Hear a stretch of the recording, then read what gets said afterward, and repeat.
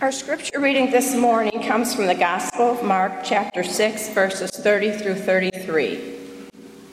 The apostles gathered around Jesus and told him all that they had done and taught.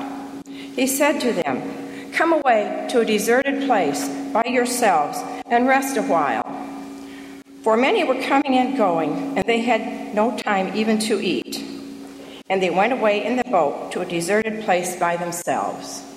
Now many saw them going and recognized them, and they hurried there on foot from all the towns and arrived ahead of them. The word of God for the people of God.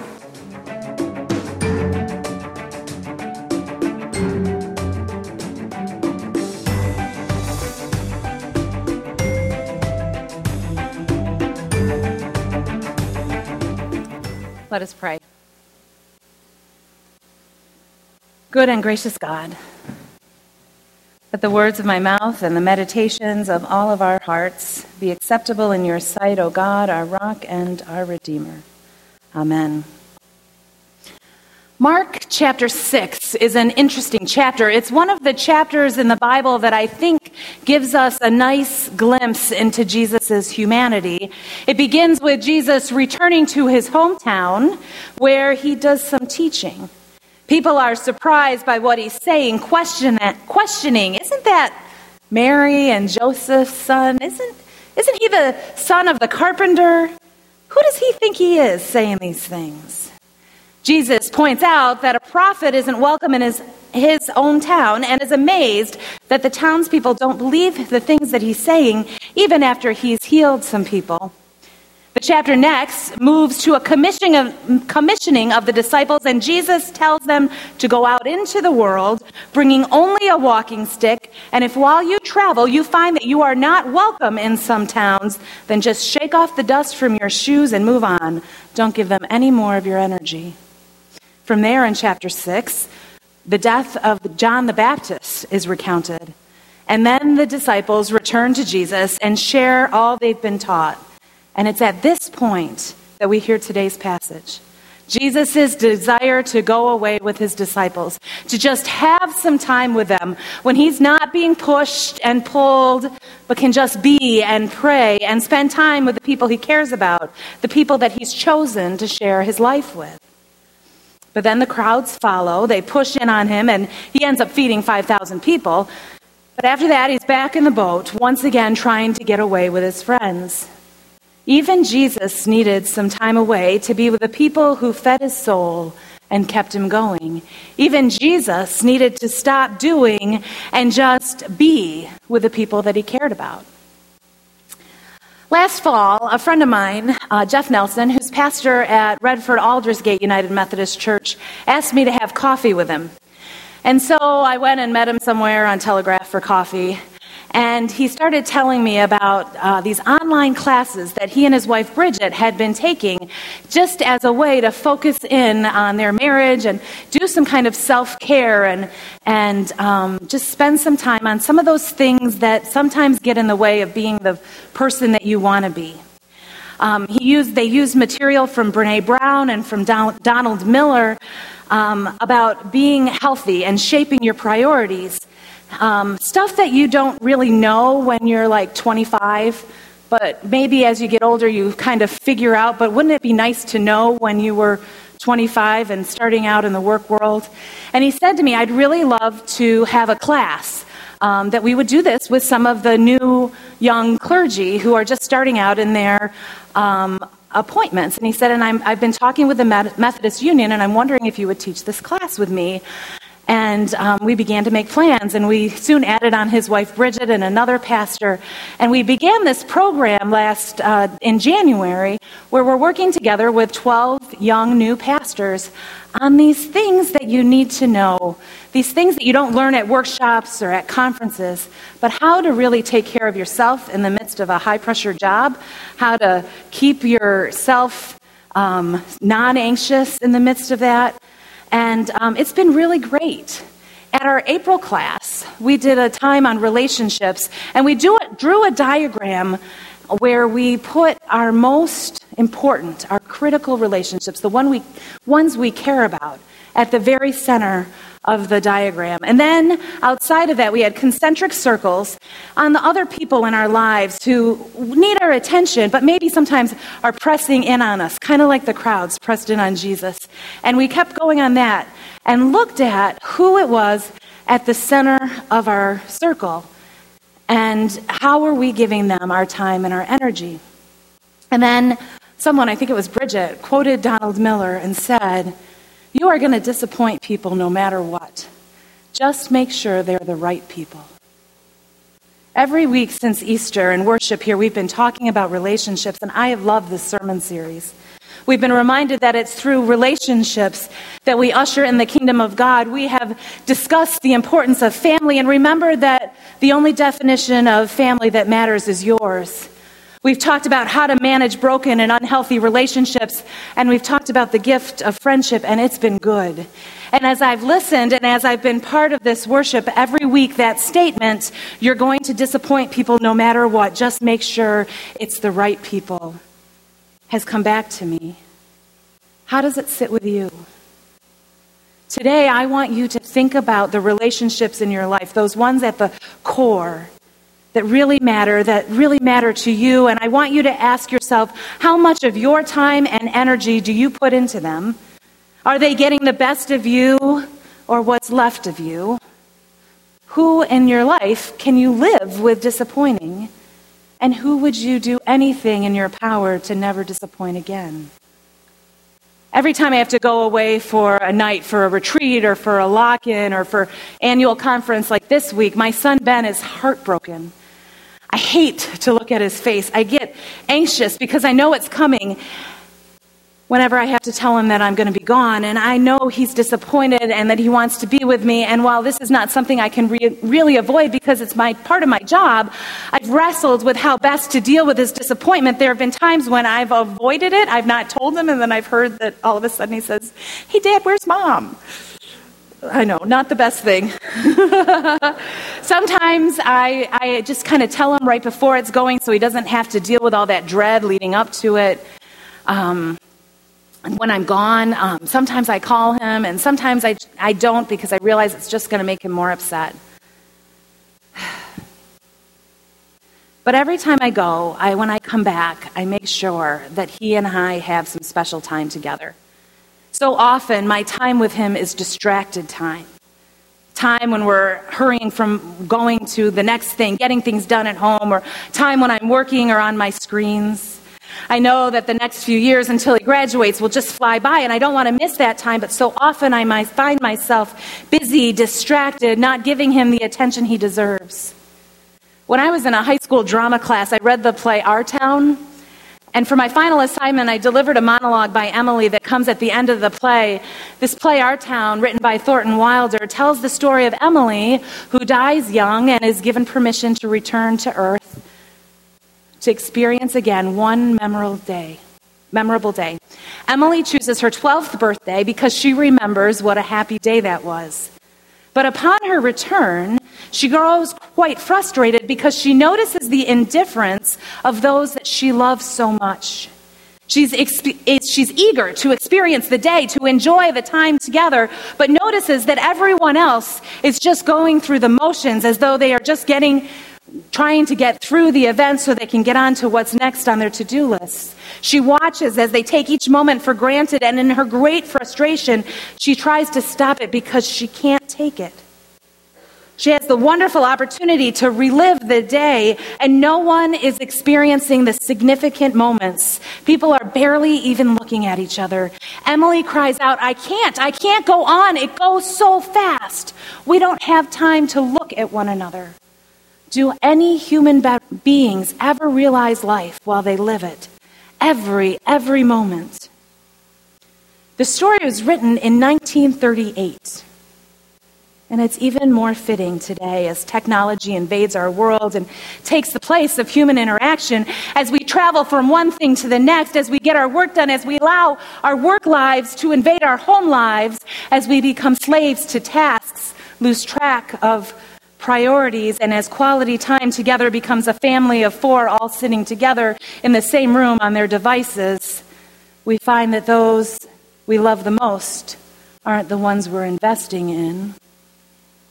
In Momentum for Life, Mike Slaughter writes that we get in trouble when we allow our work to fill the margins that are meant for our relationships.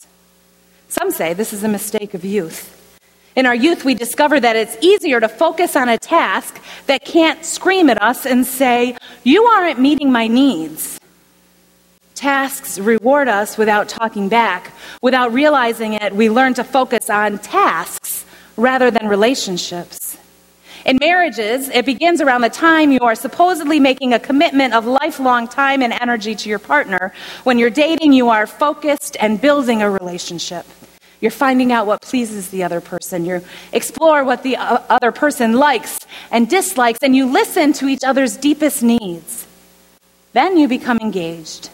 At that point, you no longer focus on the relationship. You center on planning the wedding, a task that begins to swallow up valuable energy formerly vested in relationships.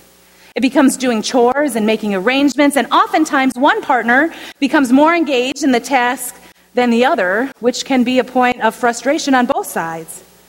Then you get married.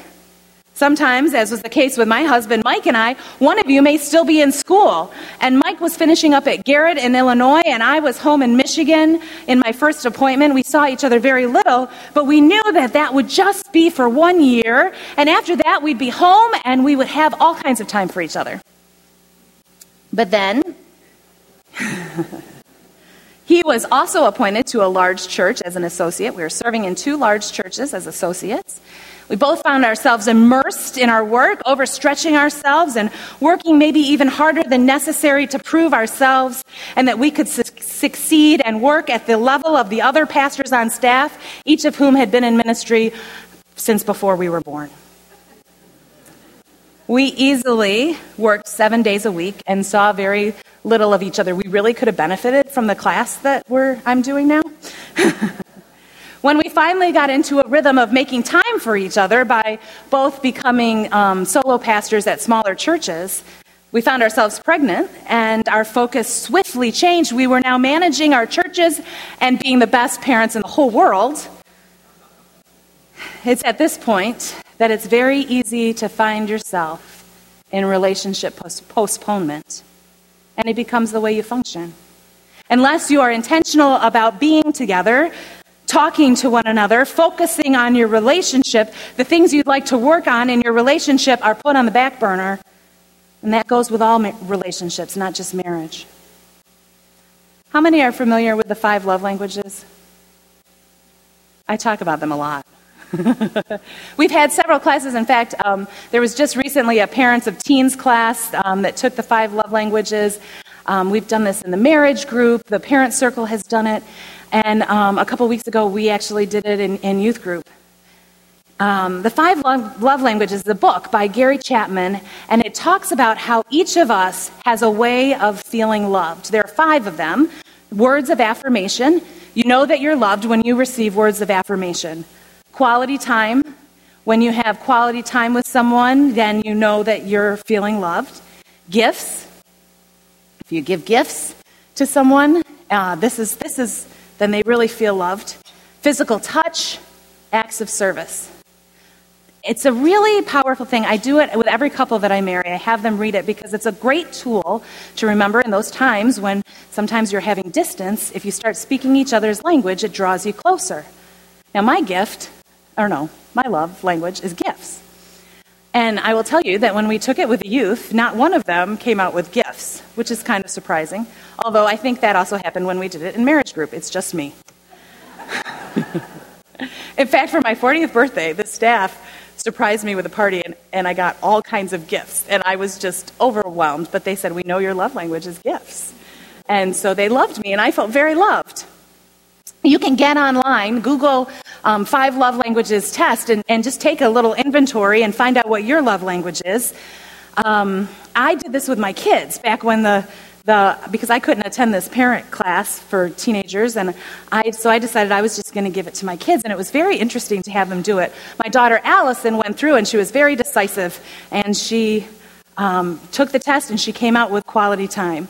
My son Ben was taking it, and we kind of did it together, and every single one, he wanted to make sure that just because he liked being hugged more than me buying him things didn't mean he wanted me to stop buying him things. But he also came out with quality time. Both kids, that is their love language. And I found myself wondering, is it quality time because we're not getting enough of it? Unless you think it's just my kids, when we did it as a youth group, over 75% of the kids scored quality time as the way that they feel loved. As a result, Allison and I are spending a lot more time together. We're reading the book The Help together. And it's the first time I've read out loud to her. I mean, she's almost 12 years old. It's the first time since she was probably in second grade. And we're having these wonderful conversations as we read this book. And it's every night just for a little bit of time. But it's such a wonderful experience. And so I encourage you to have your kids or your grandkids take this inventory and see what you can learn and how you might be able to speak their language. Because when kids know that they're loved, they have all kinds of confidence. And the other thing is, if you're in a relationship if you're married or in a significant relationship, take this test. Maybe for years you've been thinking that by doing things, by acts of service, you're showing your partner that you love him or her. And really, what they want is quality time. It can be really revolutionary when you change that up. I actually discovered that my parents, my in-laws, their love language was acts of service. I had never understood why when they would come from Iowa, they would spend this time with us, and the time that they would spend was cleaning my house, which I had already cleaned for them to come. And doing all kinds of work and everything. And once I realized, it's because their love language is acts of service. When they come, they get a list of things to do. Love me.